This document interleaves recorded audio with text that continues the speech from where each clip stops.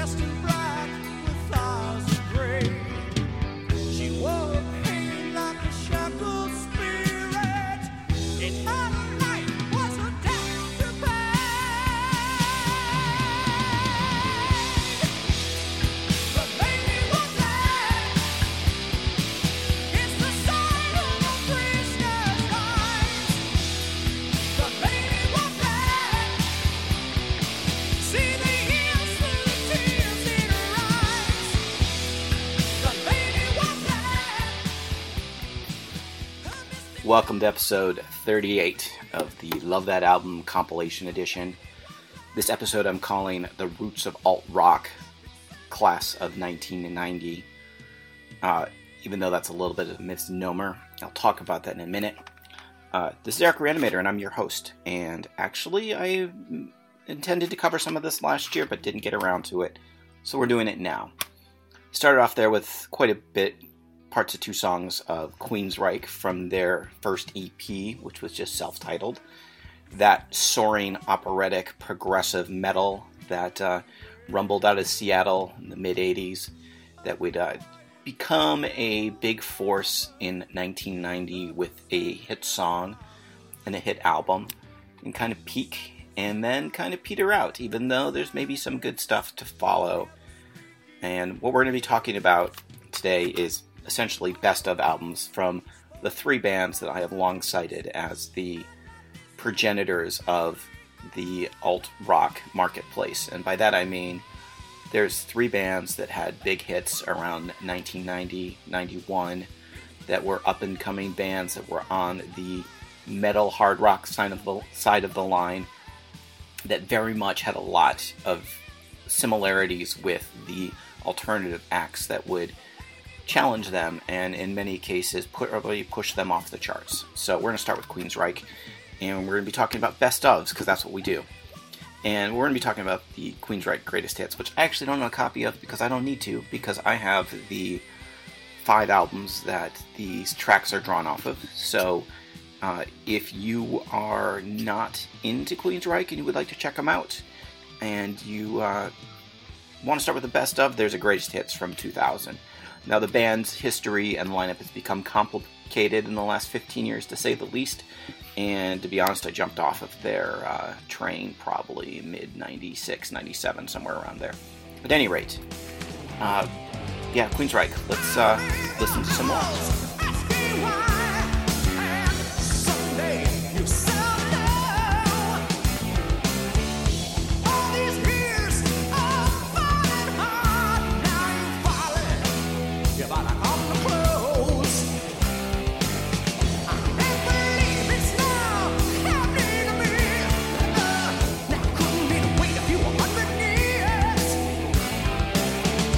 Destiny, I rest you see.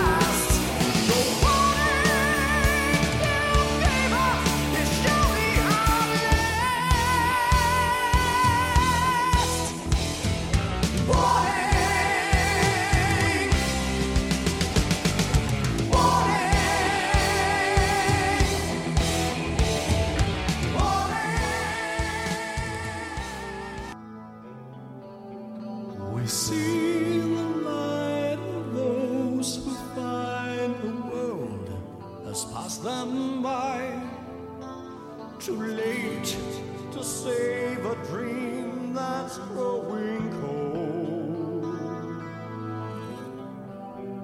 We realize that fate must hide its face from those who try to see the distant signs of unforetold.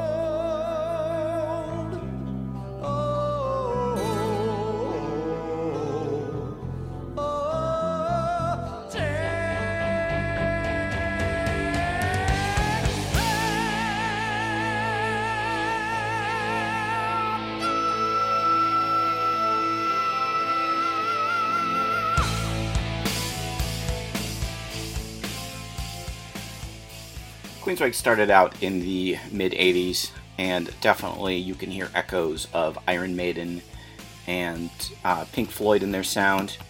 Definitely also there is some Simon and Garfunkel, who they've covered, and of course progressive rock of the 1970s, Rush, Genesis, that kind of stuff.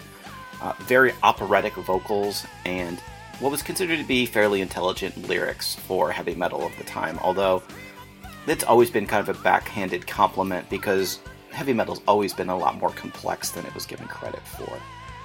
I jumped on the Queensryche train with their album from August of 1990, Empire, which included the big hit Silent Lucidity and a couple of other songs like Jet City Woman and Anybody Listening, which, if you're listening to what I've played so far from their earlier stuff, is maybe a little more rock, a little more accessible, a lot less bombastic.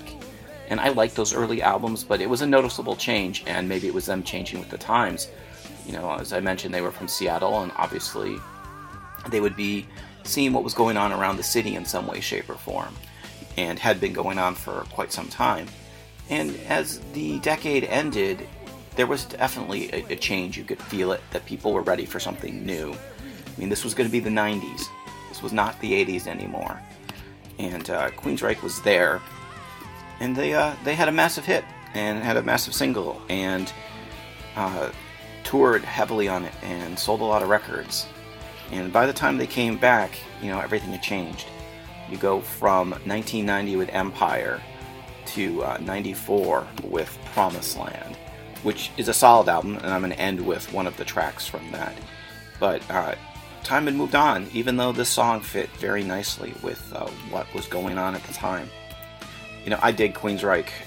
They're a band that I was really, really into back in 90 and 91, and played over and over. And unlike a lot of stuff that's faded away from my collection, all of their records are still here, up to the point where I stopped buying them. And yes, my cassettes are long gone, and a couple of box sets and stuff of theirs. But hey, you know, it's what we hold on to sometimes.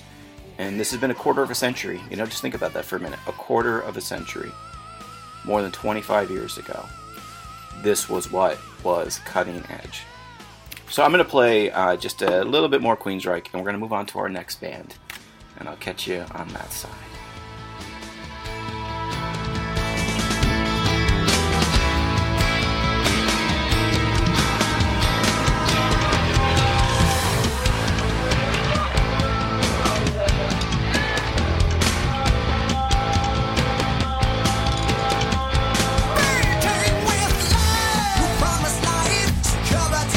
Happiness, all the power in it.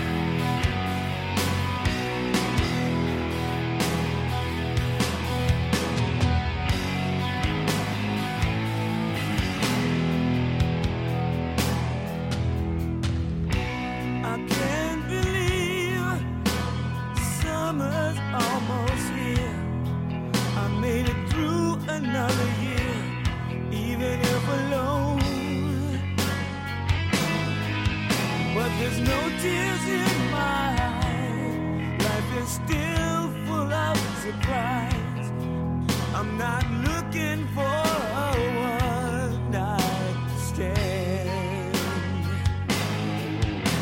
Stand behind you and I watch you from a mile away, wishing you could be the one, but not near this way. I got to know your name.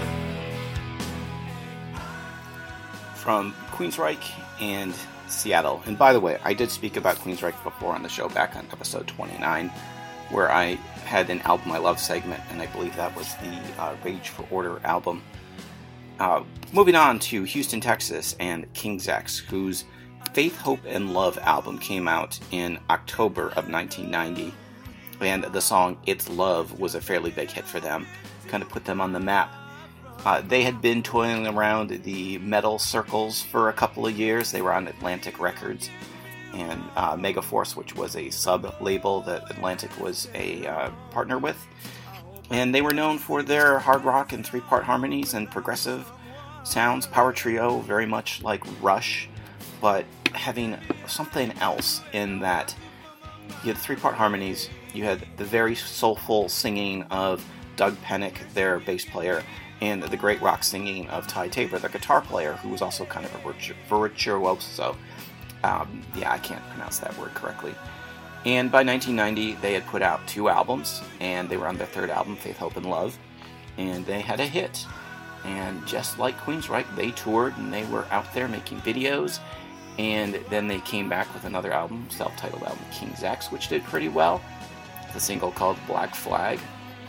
And from there, they wanted to change their sound a little bit, like everybody else at the time. They, 1994, 1995, there's a lot of pressure to compete with the big league bands like Alice in Chains and Pearl Jam, who turns out was fans of theirs. Pearl Jam even took King's X out on tour as an opening act. At any rate, it's been long noted that King's X was a favorite of other musicians, and of mine, for a lot of reasons. I had a very strong emotional connection to what they were saying in their songs. I found their music to be engaging and propulsive, and not ponderous.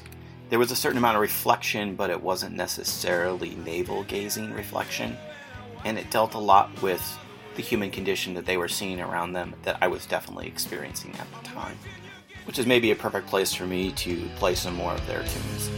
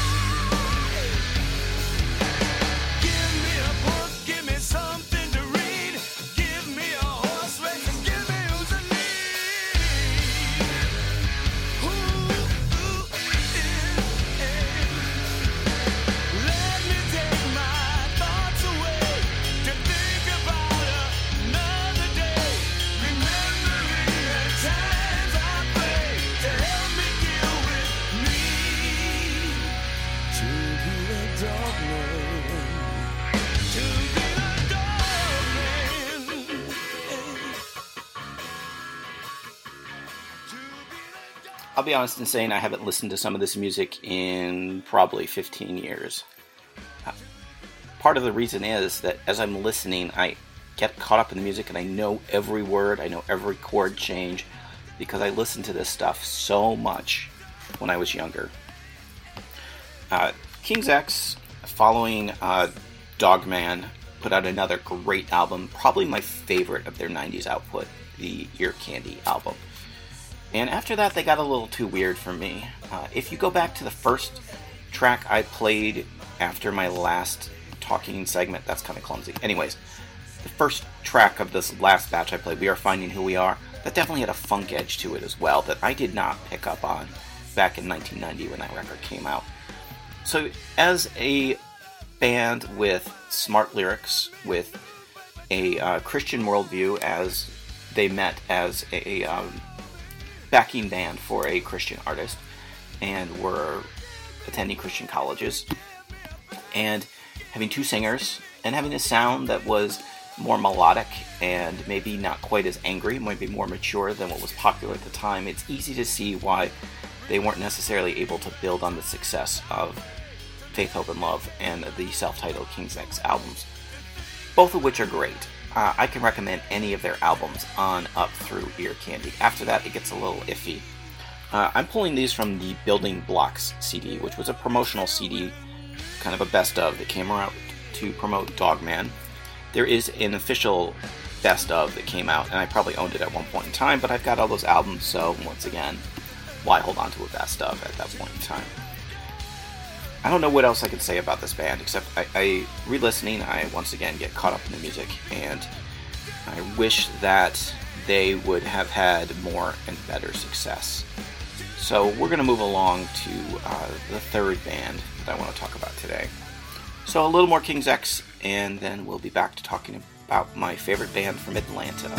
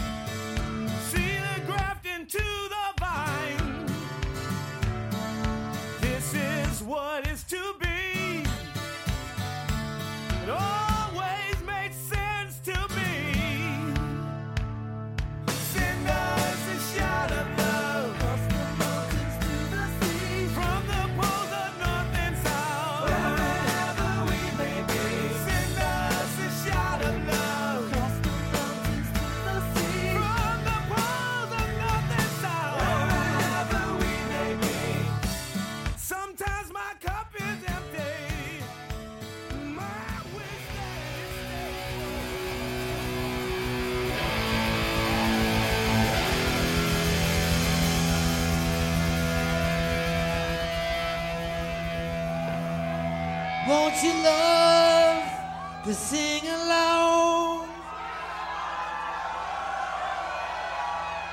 Won't you come to build a fire?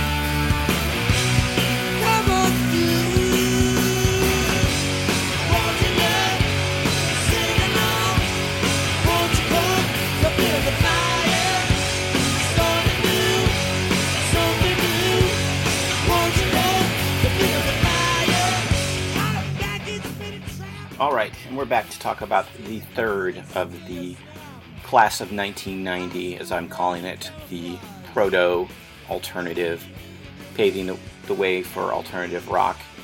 And this actually came out in January of '91. That band is Drivin' and Cryin', and their album Fly Me Courageous came out on January 8th of 1991. So that's basically 1990 in my book. Longtime alternative band from Atlanta, mixing southern rock, punk. The main songwriter, Kevin Kenny, is a massive Ramones fan. Hard rock, and whatever else caught their ear. They're big fans of R.E.M. Peter Buck actually worked with them earlier. I'm sure that I've covered at least one of their albums in an Album I Love segment. I just couldn't find it on the website. So, what we're listening to is tracks from the late 90s album The Essential Live Drivin' and Cryin'. Once again, there was an official Drivin' and Cryin' best of known as the Ultimate Ultimate Collection that came out in 2000, and I think I gave my copy away because I have all the albums. That was quite a while ago. So at any rate, what can I say about Drivin' and Cryin' that I haven't in the past? Another great underrated band. I will say, out of Queensryche, King's X, and Drivin' and Cryin', that originally Queensryche was the band that caught my ear the most and that I was the most into. King's X is probably the one that's meant the most to me over my lifetime. But as a musical entity, I think Drivin' and Cryin' has been the most consistent and the only one who I can heartily recommend all of their records if you want to check them out. Their earlier records are definitely more accessible. The later records are all still solid, but you're not going to go wrong with any of them at this point. So in 1991, there was the Fly Me Courageous record, and it had two singles, the title track and the one that I've been playing, Build a Fire. And then they went on tour with that, just like Queensryche, just like King's X. Then they went into the studio, had some personnel troubles, some ego troubles, some problems with the change in the times. There's actually a great documentary, and I'm looking at it right now on DVD. I've got it from me, called Scarred But Smarter, The Life and Times of Drivin' and Cryin'. Scarred But Smarter is their original side one, track one, first album track. It's a great song. And I'll play a little bit of that later on. Anyways, Kevin Kenny, the lead singer, mentions that when alternative hit, that he felt like, wait a minute, we're on the side of the fence with alternative. We're with R.E.M. and the B-52s and all of that, Replacements and all of those kinds of bands. We're not with the Poisons and the Warrants and the hair metal that was dominating, but the industry had slotted them there because when their record happened to hit in the summer of 1990 was right at the tail end of that hair metal era. Which is weird because the records that they were coming off of sounded like this. Feel the southern breezes and the southern winds blowing down around the corner man. And D'Agostino's lane last night is over 15 on the road, with nothing in his pocket, his hands to the sky, and no man else to go. Did you see it? Oh, believe me, the Santa Clara man has never been. Come with me, I'll show you where the dark with blue is true. Lost and found and lost again to the honeysuckle blue. Whoa, whoa, whoa.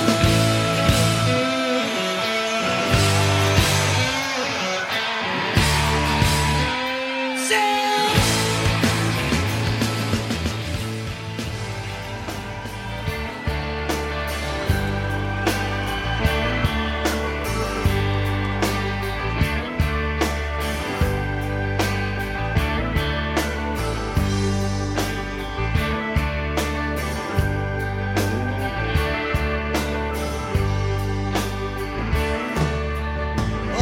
friends are crying, or do they cry for me? For I'm standing at the pearly gates, with centuries ahead of me. Don't cry for me, I'm happy, I'm finally back home. I talked to Houdini yesterday, and my father's mom. Oh, I'm back home. Take your tears at the door. Oh, I'm back home. So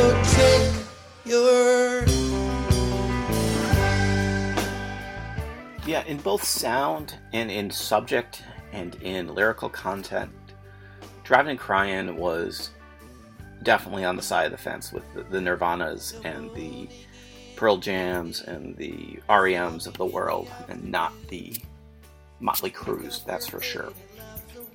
But these are how the stories go. You know, I'm sure we can look at any era and see bands that were on one side of the line and got slotted on the other side. And I'm sure that there's like a lot of hidden gems and a lot of bands out there that resonate with people to this day that most of us have forgotten about, or just a blip on a radar somewhere, who got lost in the shuffle. I've talked about all three of these bands before, and I will probably continue to talk about them, because that era, that 1990 into 91, for me, that was transitioning from high school to college. That was turning 18 years old. That was a lot of things going on in our culture. And as I get older and I look back, and like I said, you know, more than a quarter century at this point, you know, you wonder, how did we get here? What song did I sing? That's somebody else's music, by the way. And I don't know, what else can I say? To me, these are three bands that should be in people's collections. When I talk about the best albums of the 90s, definitely each of these bands has a contender at the very least for being on that list. And they have a couple hidden gems in each of their catalogs that are ripe for discovery or rediscovery. So we're going to leave with, we'll start off with Scarred But Smarter, the great statement of intent from Driving and Crying. It's Eric Reanimator. Listen to some good music, be of good cheer, and I will catch you all next time.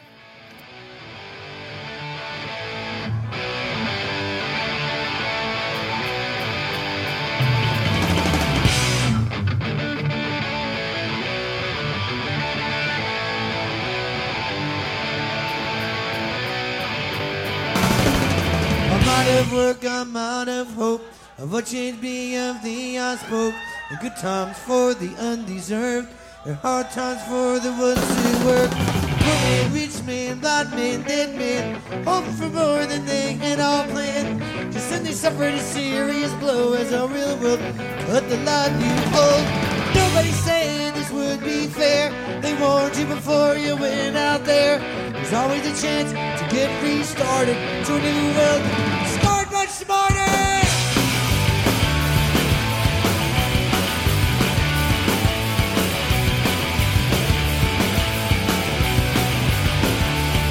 Is it right to wish the poor man rich? Is it right to wish the rich man poor? The hopeful it's real. We start neighbors not the distance. These bad feet I start crying. Don't lay up for all not trying to do it right, to never fail. Wishing for some fairy tale. Nobody said this would be fair. You won't give it for you laid out there. There's always a chance to get restarted. You do well, scarred but smarter.